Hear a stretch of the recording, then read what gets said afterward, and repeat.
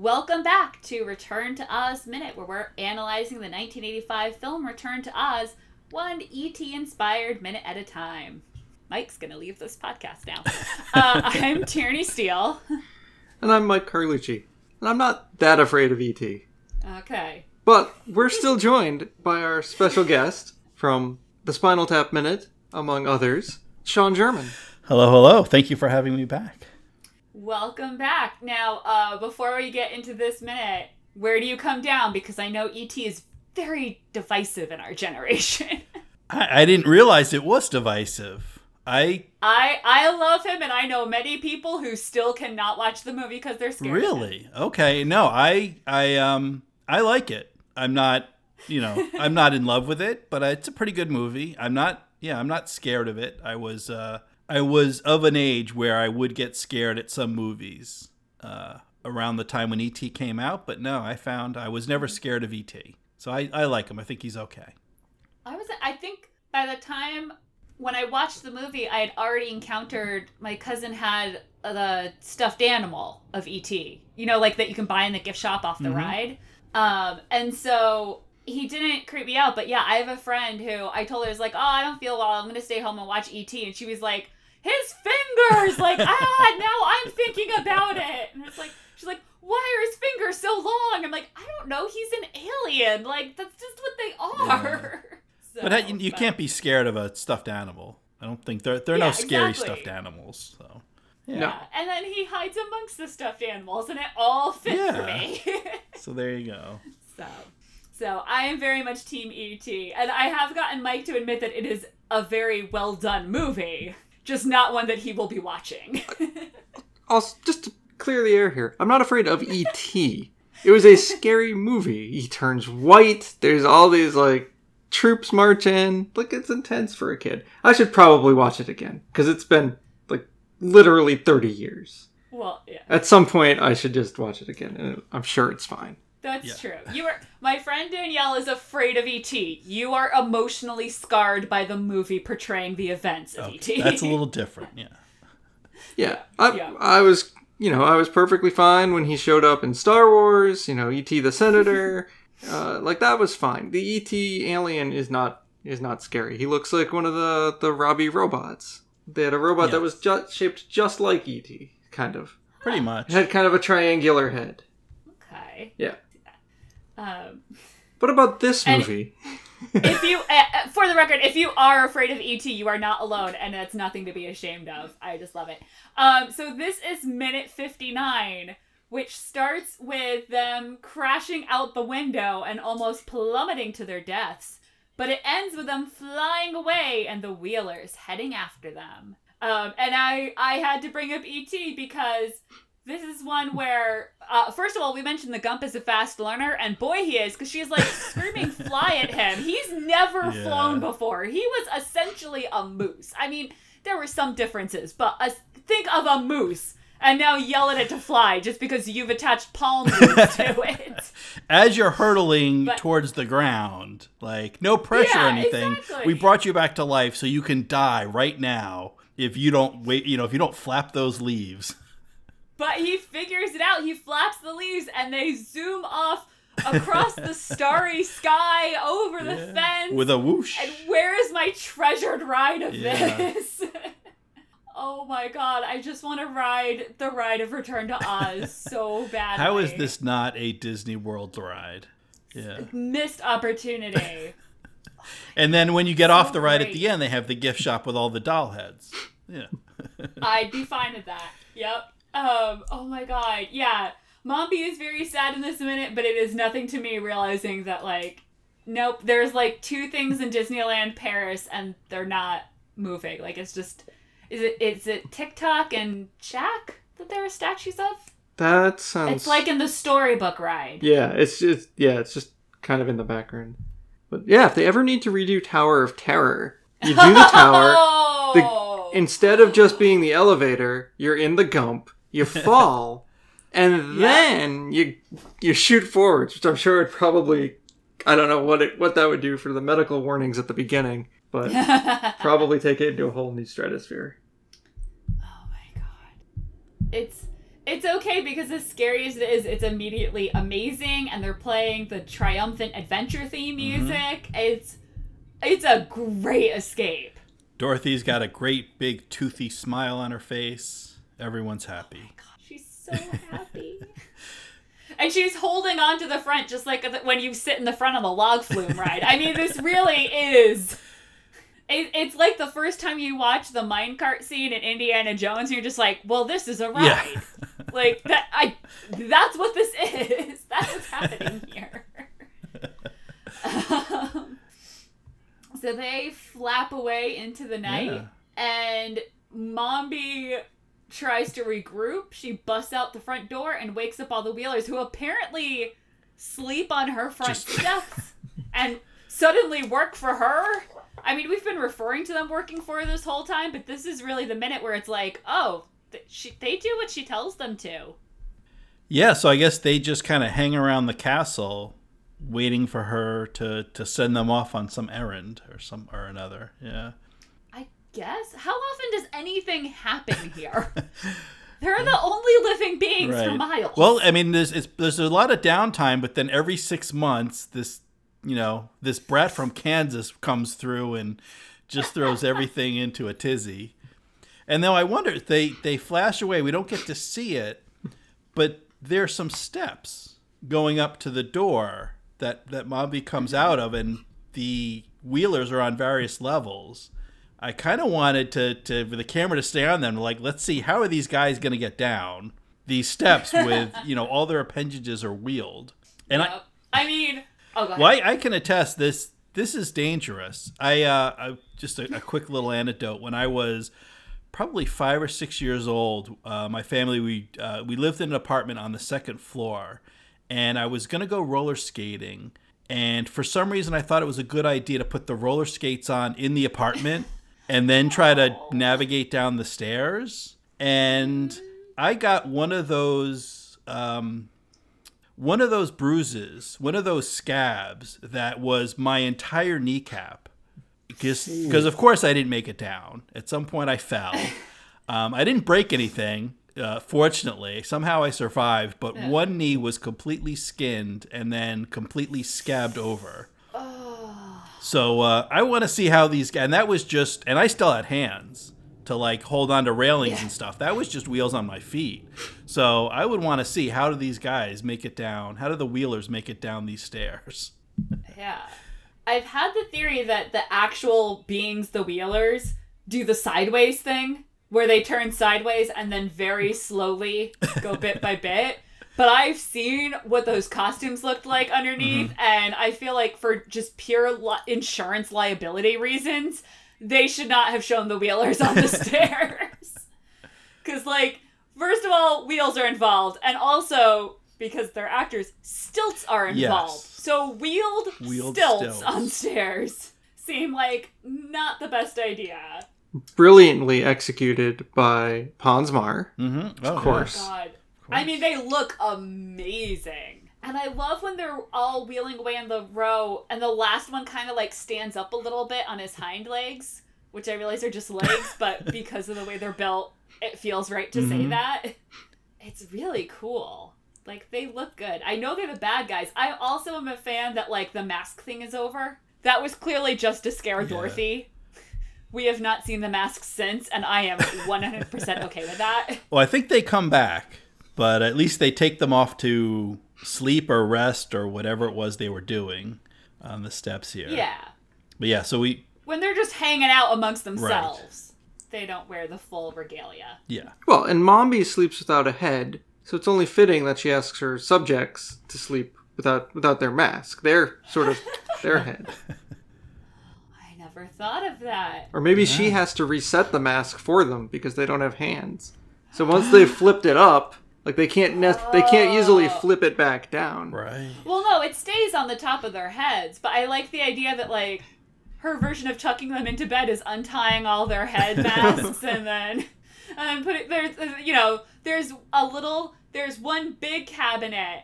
It's not as fancy as hers, obviously, but there's a big cabinet, and, like, they each have a spot with, like, the label maker with their names so that you know whose mask goes where. The Wheelers have lockers.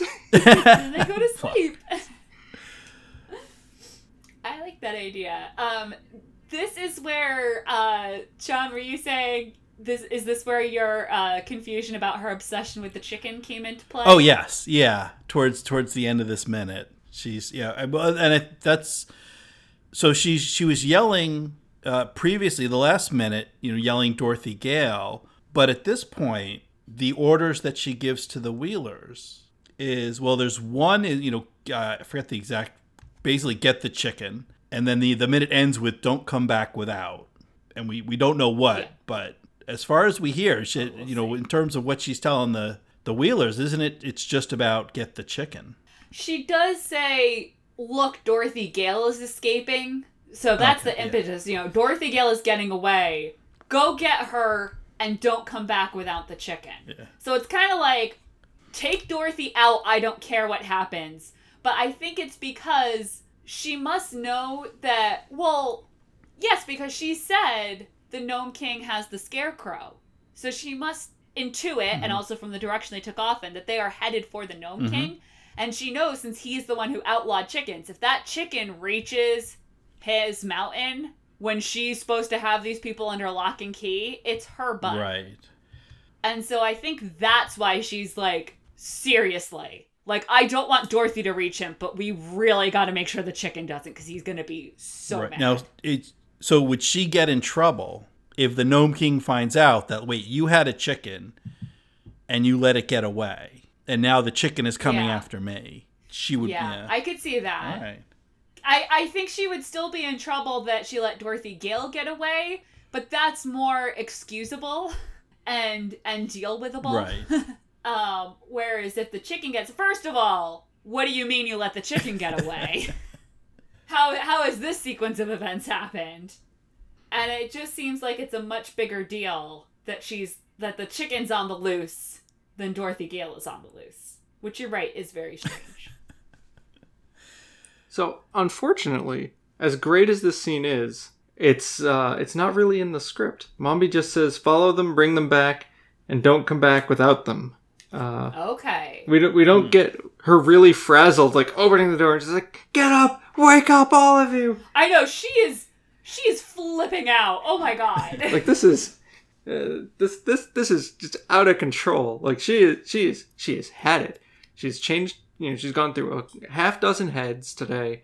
Dorothy has shown up again. That wasn't supposed to happen. All she's got are the Wheelers, who are next to useless. But what's she gonna do? Points up there, and they're already well in the air. Like, I don't know what she expects the Wheelers to do. I've never understood that part of the plan. Just follow them, assuming, they've got to land sometime, they hope, and just, Is that it? Are they just gonna wait for him to land, I guess? What else can they do? They're, the right. couch is up in the air, the Wheelers down on the ground. Has Mombi just lost it at this point, and she's just flipping out and sending her henchmen after them, even though her henchmen have no way of accomplishing any of this? Pretty much. Though that's all she's got is Wheelers. It's one of those things when all you have is a hammer, every problem is a nail. Like, when all you have is Wheelers, you just go wheel that way. Wheel after them. Yeah. Oh, I like that phrase came up. This might have been a perfect time to use some magic, but as we've established, she is actually the worst witch. Not nearly as adorable as the kid in that movie. Yes. Yeah, seems she needs, some tool, some gadget, some powder or something that she doesn't have much power of her own. I know. What happened to her stick? The stick? I'm never getting over that. Jack Pumpkinhead was like, he doesn't say she was gonna kill me or something like that, but he says, she was gonna use her stick, but then she decided to bring me to life, and I'm just like, what? There's so many questions just from that one statement of like, what? Yes! Yes! And it's, spoiler alert, it is never resolved as far as I'm concerned. Of all the details from the book to harvest and mine and purposely put into the movie, that one is just like, why? Yeah. They never even show her with a stick. Movie. Yeah, If she had a stick on her bed, or there was a stick in the, leaning next to the couch, or in her cabinet 31, you'd say, okay, there's a stick. Maybe it was a wand, whatever. But there's no hint of it. There is no stick. And well, the one of the questions I can't get over is, why did she bring Jack to life? It seems like she brought him to, like, he wasn't alive. His mother just made a regular old scarecrow with a pumpkin head. Mombi uses the powder, brings him to life, just so she can take him apart and kill him and, stick him in her storage room? Well, not quite as dark, but he was the test subject. She had never used the powder of life before, right. And she wanted to make sure it worked. This could have all gone horribly wrong. But at least there was... She had no idea if it worked. So there was some reasoning there why she brought this guy to life. Okay. Yes, she was about to destroy him, and then she was like, hey, wait a second. This is a perfect opportunity. There you go. Why she couldn't turn him into a henchman, I don't know. I mean, he was made by his mother. That doesn't mean... Like, Jack's personality was going to be anti-Mombi, right? Oh, but think of his personality. It's not very henchman-like either. No, but... He'd be the worst henchman in the world. It'd be so sweet. He'd be like bringing her a bouquet of flowers, and she'd be like, I told you to bring me the girl's head. He'd be like, but these are prettier. They're for you. I'm really sorry to take you up to the tower, Miss Dorothy, but the princess... Oh my god! The princess says I have to, or, or she'll use her stick on both of us.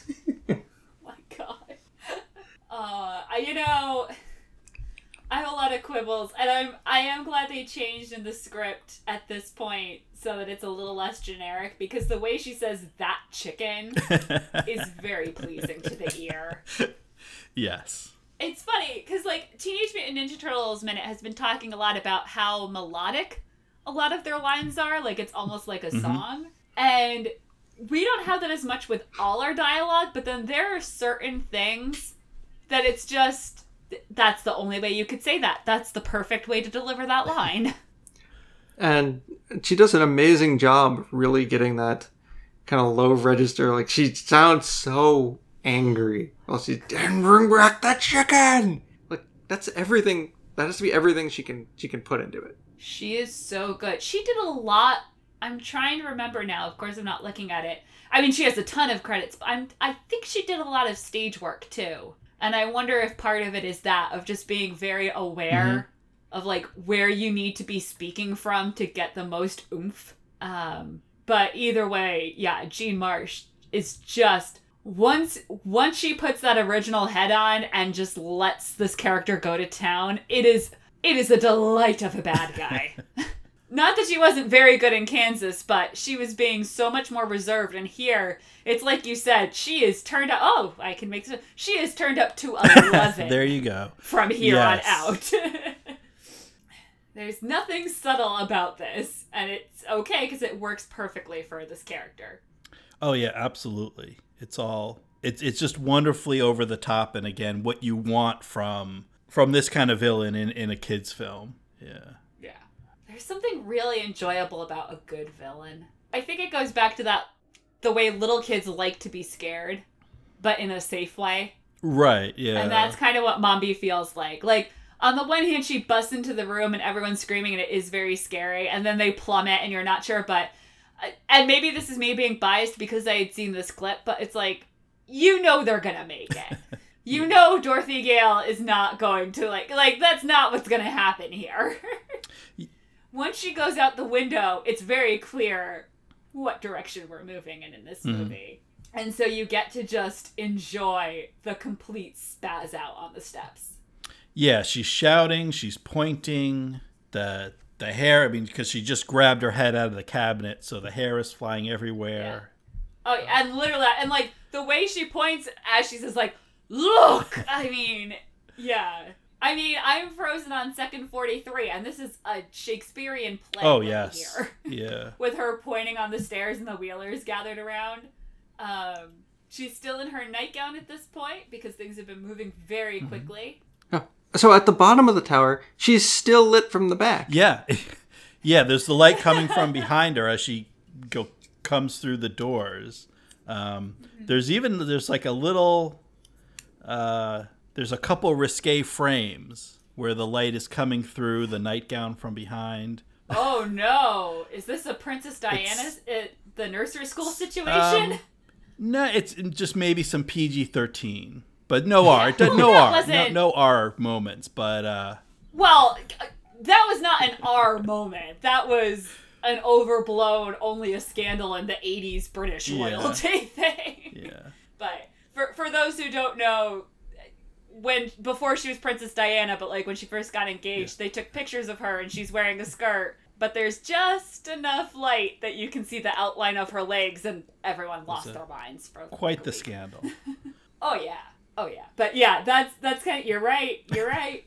It's right there. But like the way she is backlit, I mean, this is beautiful. Yeah, the hair makes a halo with that backlighting, and then I don't know if it's poofy or just or loose sleeves. So when she's pointing, her whole arm is illuminated. Yeah, I mean, it would almost be, in terms of this being mainly a child's film, it would be worse if she was quiet.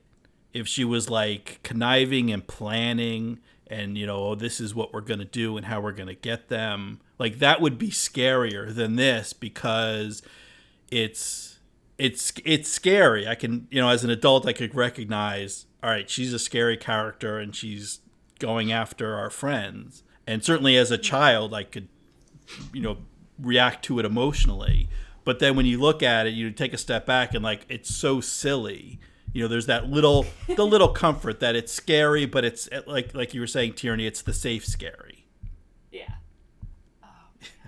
And the Wheelers take off into the night. And then somehow this kingdom that's in ruin has all these flat roads that these guys can wheel down without bumps or anything. So they're just... Maybe one of her heads is very good at repaving to keep things smooth so that they can get around. One head is a civil engineer and keeps the infrastructure in place for the Wheelers. And off they go. Works for me. Yeah, it's so good. And I love that with the original head, we still have a good shot of like the collar, this is Mombi, even though this is the original head, and I believe this is the head we stick with from now on. But yeah, she's just completely losing her mind at the end of this minute once they get away. That was all the notes I had, except to watch this minute like over and over again. Yeah, that's all I had. But yeah, I love this minute. Thank you again. You gave me just the best. I don't know what I did to deserve it, but I'm not going to question it. I'm just here and I'm enjoying it. Another wonderful minute. Yeah. The beautiful intricacies of scheduling. I'm sure there's a better word, but that works for me. Oh boy. So I know I made our turning up to 11 joke, because as we mentioned, you've done Spinal Tap Minute. You've also been involved in a ton of other projects, I know. So why don't you take this opportunity to plug whatever you would like? Sure. Thank you. I'll let the folks know if you want to hear more from me. I have another little thing. It's actually not a movie podcast. There's no movie involved. The horror. If you can wrap your head around such a concept. I have a podcast I call 5 Minutes of Mime, and it's a weekly show. Each episode is 5 minutes, and I talk about mime. I talk about clowning and dance and other performance arts, and I talk about silent movement. And each show has a little segment where I bring in a guest performer, and they do some mime. So there's a little bit of mime and there's a little bit of talking, and it's only about 5 minutes, so it's a quick listen. And you can check that out. It's at 5minutesofmime.com, and also on the Twitters and the Facebook and iTunes and all those other things. So yeah, so folks can check that out as well. Yeah. I remember being so confused when I first heard of that because I only knew you through like Star Wars Minute and those listener groups. And it was always being mentioned in the Minute Makers Facebook group. And I was just like, what movie is he doing? I mean, that's cool he's doing 5 Minutes Time. I was like, I mean, and don't get me wrong, I'm a huge fan of Mel Brooks' silent movie. I was like, I get. And then someone's like, no, he, and then, I don't remember who it was, but the phrase like, no, he really does do mime on a podcast. And I was like, this does not make any sense whatsoever. But I've only ever heard good things. So I was like, I guess it's working. And then I finally figured out like, oh, this has nothing to do with the movies by minutes. Right. Yeah. So I had there's a little bit of a story for the origin, but quickly, basically I wanted to get into the movies by minutes thing, having listened to Star Wars Minute and Indiana Jones Minute and the others. And though I'm like, but I'd never done any kind of podcasting, not even radio, nothing similar, nothing that involved a lot of talking. So I'm like, well, let me do something non-movie first to kind of figure out just the whole podcasting thing.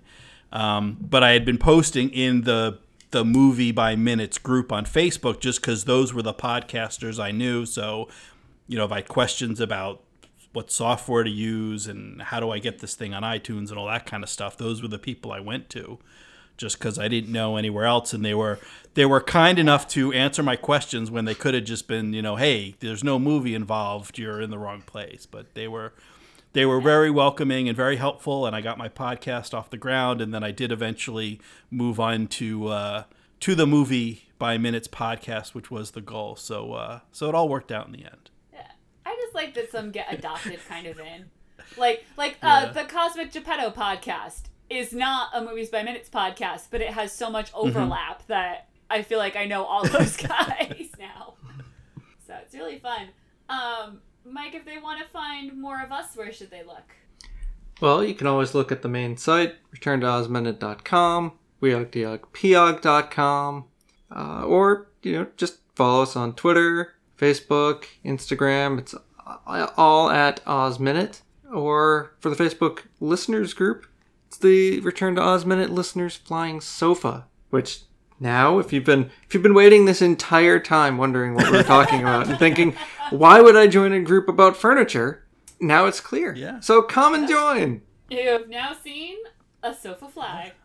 And Disney reference. 2 sofas, but yeah, it's a whole thing. Oh man, it was so brilliant though, because sofa and listeners sit on sofa. Anyway, I thought it was very clever of you. Yes, it's very clever. Yeah. And having seen the movie, I enjoyed it. Sometimes I even amaze myself. That doesn't sound too hard.